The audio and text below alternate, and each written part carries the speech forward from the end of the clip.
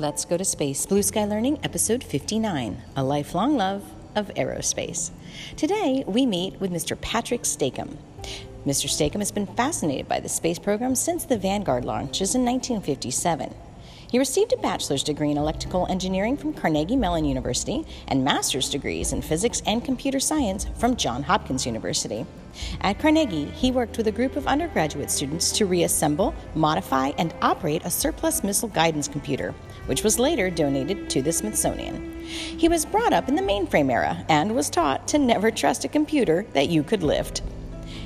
Mr. Stakem began his career in aerospace with Fairchild Industries on the ATS-6, the Applications Technology Satellite 6 program, a communications satellite that developed much of the technology for the TDRSS, or the Tracking and Data Relay Satellite System. He followed the ATS-6 program through its operational phase and worked on other projects at NASA's Goddard Space Flight Center, including the Hubble Space Telescope, the International Ultraviolet Explorer, the Solar Maximum mission, and some of the Landsat missions, as well as the shuttle. He was posted to NASA's Jet Propulsion Laboratory for Mars, Jupiter, Saturn, which later became the Voyager mission, and is still operating and returning data from outside the solar system as we do this interview. Mr. Stakem initiated and led the International Flight Linux project for the NASA's Earth Sciences Technology Office. He is the recipient of the Shuttle Program Manager's Commendation Award and has completed 42 NASA certification courses. Additionally, he has 2 NASA Group Achievement Awards and the Apollo-Soyuz Test Program Award. Now, Mr. Stakem supports international collaborative open source projects and STEM programs. We are so excited to share this interview with you, and as always, we hope you'll stay tuned after for our takeaways.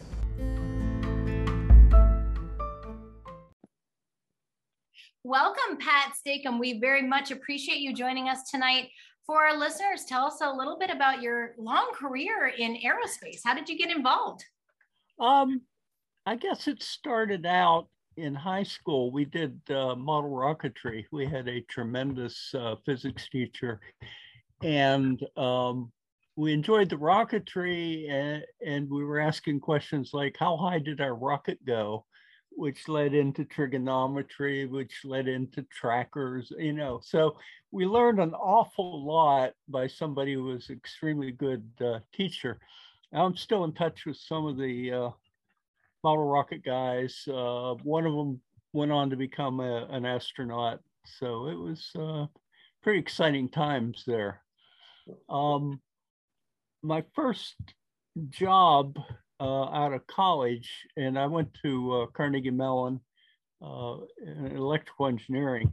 My first job was at Fairchild Industries. They were building a satellite called ATS-6, Application Technology Satellite. And that's why I mentioned when von Braun got very sick and his government insurance wasn't going to cover him, he quit. And he went out into private industry. That he could have gone anywhere he wanted to, but I think he wanted to stay close. So he was out at Fairchild, or we overlapped, shall we say, at Fairchild. But I followed the ATS-6 spacecraft for 3 companies. I left Fairchild, went to somewhere else. So most of my kind of hands-on was at the Goddard Center, NASA Goddard. Got it. And I live very close to them. They sent me to all the other NASA centers at various times. We had some exciting things going on down at the Cape and at Marshall and Johnson and APL, JPL. So that just kept me going. So I wound up spending 42 years doing that kind of stuff, basically engineering and operations. And I have taught at 3 different universities. One was Loyola University in Maryland. They're not heavy hitter in technology, but they're not too bad. And then I taught for Johns Hopkins for a while, and for a small college or university, they call themselves now, very close to my house. They built it very close to my house, called Capital Technology, Institute of Technology. Excellent. And one of the exciting things I did there, I have a buddy, a close buddy who's Brazilian, and he told me about this program in Brazil that let students come to the United States and do interesting work and interesting studies, and it was all funded by the government. They got a free ride, room and board, meals, and the tuition. So we set up a program over at Capitol, and it's almost walking distance. If I wasn't so lazy, I could have walked it. But we've focused on CubeSats. Okay. And I had them design and test. The one thing about Capitol is very interesting. They actually have a control center, and it's tied into NASA Goddard, which is about 5 miles away from them. And they train controllers, and I know a few that I met at Capitol. Now they're working over at Goddard or up at Space Telescope. So they had some nice facilities. We got our own ground station going. And what I wanted to do after that was capture the material, which I have in a PowerPoint format. And I'll ask you if you know a good way to make a recording of that, showing the PowerPoint while I talk through. Yeah, you can do that right on Zoom, as a matter of fact. That's what we do with all of our videos. Yeah. Yes. Excellent. Okay. I'd really like to do that because I spent a lot of time and effort in developing these. It's a good archive, right? It's a combination of you telling the story plus you should have him speak to the kids visuals. And you can record it for him and then share it. We can talk about that. Let's back up 50 years though. Do you recall, what did you think of when you heard of Sputnik the first time? I was intrigued. I guess I was probably, say, 57. I was probably in grade school. But you know, I had to get back and watch it on the TV that evening in black and white, and you know, and then the Apollo missions came along, so I was hooked. You know, that was it. Oh yes. So let me ask one more follow-up question about your first satellite, the ATS-6. Yes. Was every I think of things in terms of boards today, right? The CubeSat, you have your boards that fit in. Did you build everything from scratch back in the day because they just hadn't been built? Or was there such a thing as, you know, you would hire a company to build a module or some sort of modular concept? Or was it everything from scratch? Everything was, you know, from the component level was assembled right there in front of the satellite? Yeah. Well, I kind of got there during the transition period. Up to that point, pretty much everything was built from scratch and without too much learning about what was right and what was wrong on the last mission. But Goddard came up with a concept they called the modular multi-mission spacecraft. And a lot of the there was what they call a bus, and then there was an instrument on top of it. And you left the bus part alone. It was made by Fairchild, and you could just ordered one when you needed it. And then you put your instrument on top of it. And that's exactly, Hubble Space Telescope did it that way, a whole series of missions. And then when they brought the shuttle online, it had a specific structure that would hold that multi-mission modular spacecraft in place. And it could go up and, you know, kick it out, or in the case of Solar Maximum mission, we had to fix it. So they grabbed it and brought it back, which is incredible. Wow. Yes. Yeah. So even today, you know, the popularity of the CubeSat, I think largely is the fact that it's all pro forma. You can be very right out of a catalog on everything but your payload. And then you can, that's actually the secret to our working with kids is we only focus on the payloads and we decide on a nice bus provider, you know, and that takes care of a lot of elements that you don't have to worry about. And you focus entirely on the mission. And at middle school level, they haven't had calculus, they haven't had statics and dynamics and so many different topics yet, but they can do a good job on a payload. And then it's just a matter of integrating the payload. Yeah. I kind of expanded on that a little bit in what I called Cube Rover, which is you take a CubeSat and you put it on a platform, and the platform can be tracked or wheeled, or it can fly, or it can be a boat, or whatever you want to do. And it turns out I was ahead of my time, because that's exactly what Carnegie Mellon is doing right now. Oh, with astrobotics. Yeah. I've been there. We have literally been. You want to use astrobotics in order to do your own rover, yeah, right? we were trying to catch a ride with the Peregrine lander.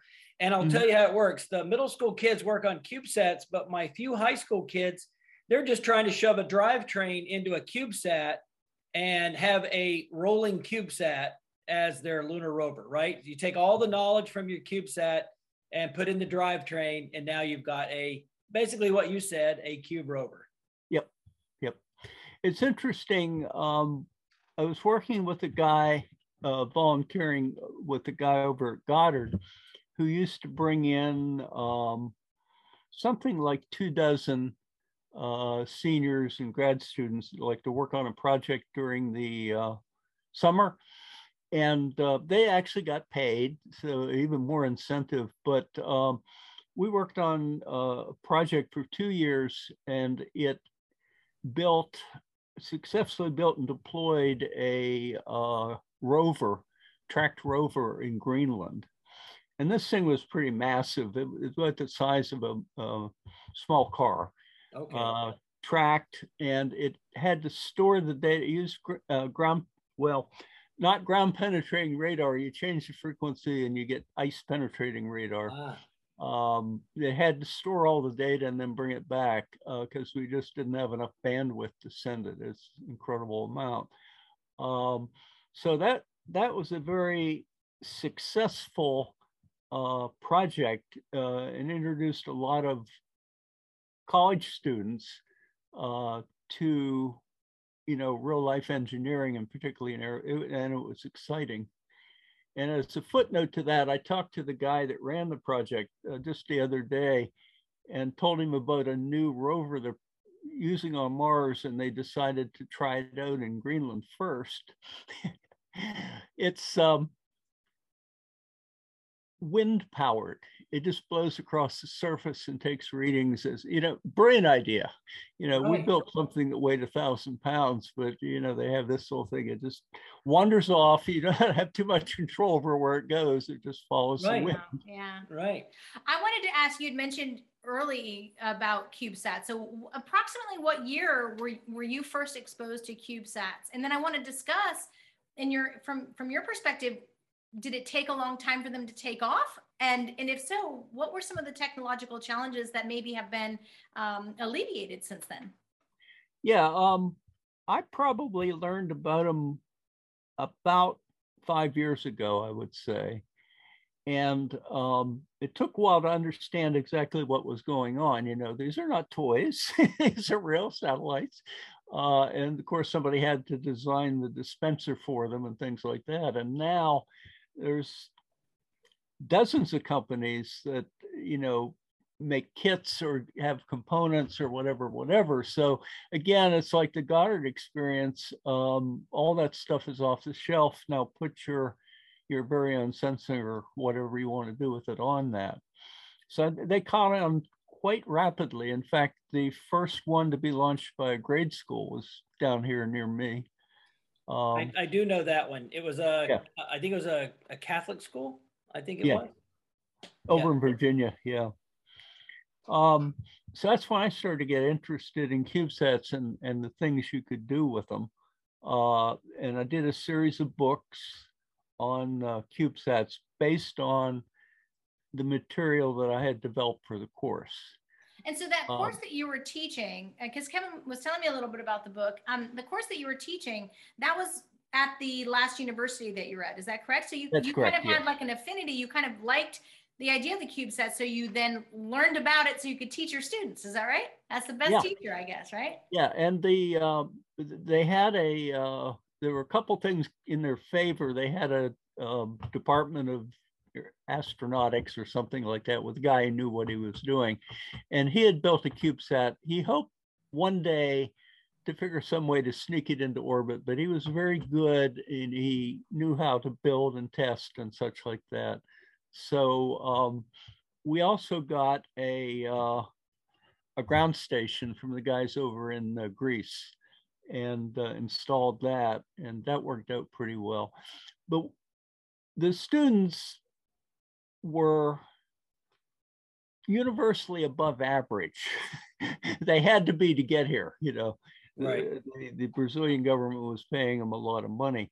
So the first thing I suggested to them, we had an actual control center, which is where they did the teaching for the controllers. And we hooked it up to our CubeSats so we could, you know, take a look at the units under test. But they quickly found out that, you know, testing was 24/7, and sometimes it was raining and you'd have to leave the dorm and come over and all. So they took the control center software that we were using, which was a commercial product, and modified it so that all the data coming in was thrown up on a web page.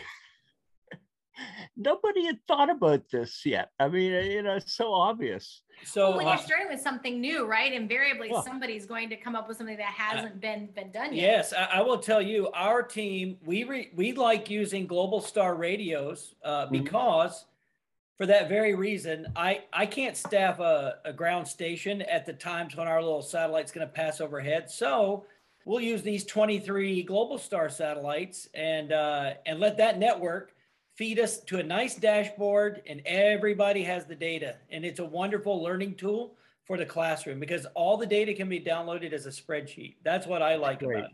Yeah. Yeah. I'm thinking about your Brazilian students, and I'm thinking about what a great experience that must have been for them. Were you able to determine whether or not whether that changed the trajectory of their lives when they went back? I mean, obviously they were already going to be engineers, but how did that help them? Yeah, I stay in touch with them on Facebook and LinkedIn. And they've all got very high-tech jobs. Some of them went on to complete their PhD. They're all doing marvelous things out there. So yeah, it definitely changed their lives. They wouldn't have been able to do that in Brazil. They just didn't have the infrastructure at the time. So yeah, it really did make a difference. And I'm sure that's very rewarding for you as well to have been part of that. Yeah. So are you a Pennsylvania kid? Is that where your home state Maryland. is? Maryland. Maryland. Okay. Western end of Maryland. Outstanding. So you're retired now. Are you continuing to write or to teach even though you're somewhat retired? I haven't been doing any teaching. As I say, what I really wanted to do was take the material that I have already and put it online. I have been writing quite a bit. I mostly space topics. I seem to know more about this. Right before the James Webb mission, and I had been familiar with Webb, I used to take student tours in there and show them the thing in the clean room. High bay? Yeah, and what was my point there? There was some point. Anyway, I knew Webb, and I have a very iconic picture of me standing next to it. Yes. You know, well. I was in I was there at Goddard years ago when the panels, the gold panels, I'm sorry, I forget what they're made of. It's what element? Beryllium, I think it is. Yes, I believe you're correct. Each of those big hexagonal panels, they're massive, right? And but I remember looking through the observation glass down at that. Was that like one of the world's largest clean rooms or what? I think it is the largest clean room. Yes. Yeah. Yes. It is very, I don't think people get what a big deal James Webb was. The technical difficulty, the bureaucratic nightmare, and it all came down to a European rocket working well. Yeah. So what I did was, I'm always working on about 10 or 12 different projects, but I stopped momentarily and wrote a book on Webb, James Webb, which was a little bit, I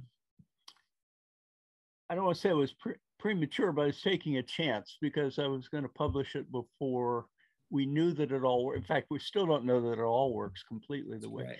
But the nice thing about working with, I use the Amazon platform, it's very easy to revise books. So I had done this book on James Webb, and if you've been following it all on Facebook and such, it has just grabbed the attention of so many people worldwide. And I'm spending all this time explaining concepts of people to ask questions, you know. Wow. I so feel you're like still I should teaching. See, you're still teaching, just in a Well, we know so. we know the rocket put it in a very, you know, the rocket was so precise that it saved a lot of fuel and extended the life on it. We know that its mirrors are gradually, I don't know how many steps, the process to focus, but so far so good, right? Yeah. So far so good. Yeah, so I will revise my book on that, which is a relatively easy process in a while. But what blew me away, because I knew people were interested in space at a certain level and stuff like that. So the month after I published the book, you know, I'm looking down, oh, I sold two of these, I sold 5 of those. I sold 600 web books. Wow.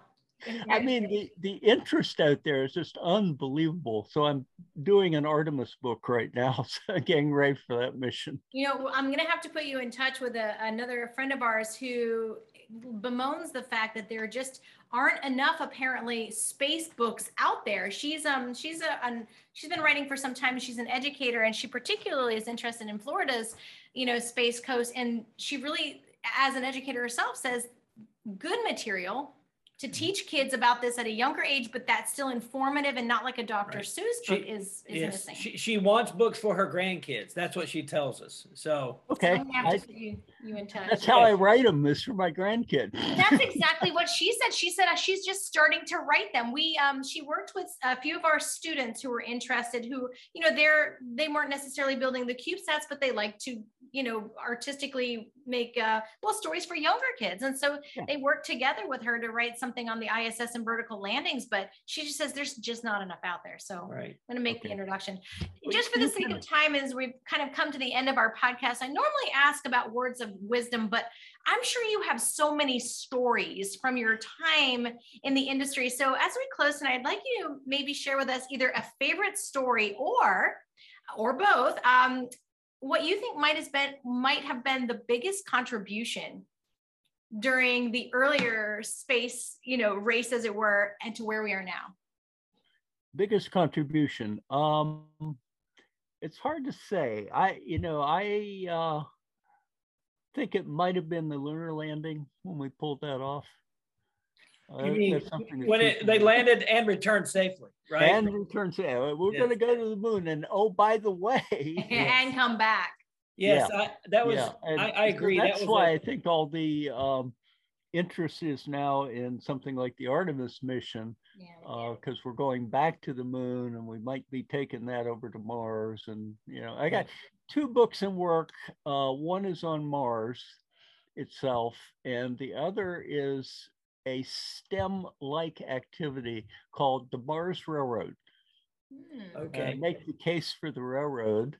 And they say, and here's how we would have to do this differently than we do it on Earth, and you know, that type of thing. So that's fantastic. That's great. Crazy ideas I get, you know. Well, I'm going to invite you when we finish we're going to shut down our podcast in a minute, but I'm going to invite you to talk to my Wolfpack CubeSat team. He also should talk to Fusiliers. And I also, yes, we have some organizations here in Florida that I think you'd be ideal to share. Your PowerPoint would be ideal right there too. So you can just get the word out. And lastly, let me just throw out the idea. There needs to be a companion book to your web book that is about the cosmology and the earliest, you know, the origins of the universe. And since that's what Webb is going to be looking at, right? Yeah. Back in history. I think that would be a great companion book.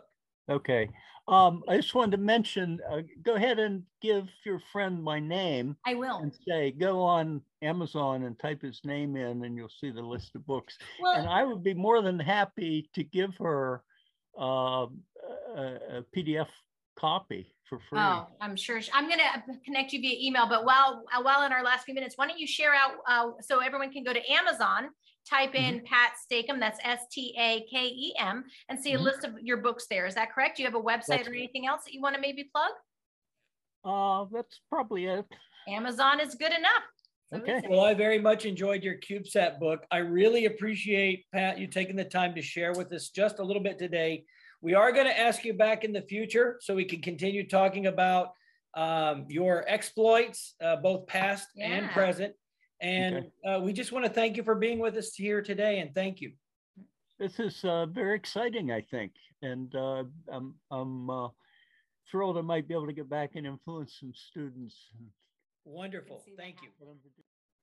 Wow, he was really interesting to talk with. You know, the more we do these podcasts, when we speak with people who have been around from the beginning of the program and to see all the advancements, it's really very kind of fascinating to hear how not only brilliant, but just how like humbled they are by the whole thing. I think what really makes me a little bit happy is not only when you meet people that are accomplished, but they get to a certain point in life where all they want to do is share what they know and engage younger people in their craft or field or whatnot. And that's where he is.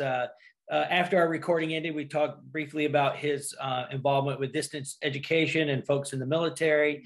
And we will have him back, and we're looking forward to helping him digitize the courses that he taught at university. And again, I read one of his CubeSat books a few years ago, and that's how I got interested in meeting him. So. Well, I hope that all of our listeners will check him out. That's Stakem, Pat Stakem, again on Amazon for some of those books. Yes. And help support his cause. I think he's got a lot of information to share. Yes, they're paperbacks. They're very reasonably priced, very written for, I would call it the layman, the person that just really is curious about what the heck is going on any subject. So thank you.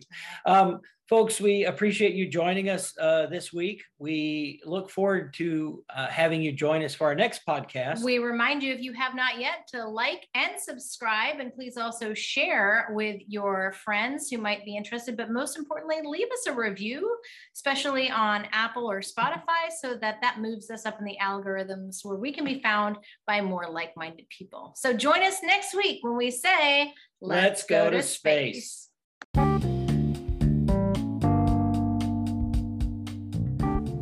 Are you looking for a way to get your middle or high schooler engaged in higher level STEM material with an aerospace focus? Well, the Aerospace and Innovation Academy is registering for summer sessions now and includes great options like CubeSat mission planning, space settlement design, science fair prep, and orbital mechanics. Choose from face-to-face in Palm Beach County, Florida, and online options to keep your student learning over the summer. Spaces are limited, so check out our social media sites or our webpage for more information, or you can just use the Google form, which is a registration link with all the details posted in the show notes. We look forward to your student joining us as we go to space this summer.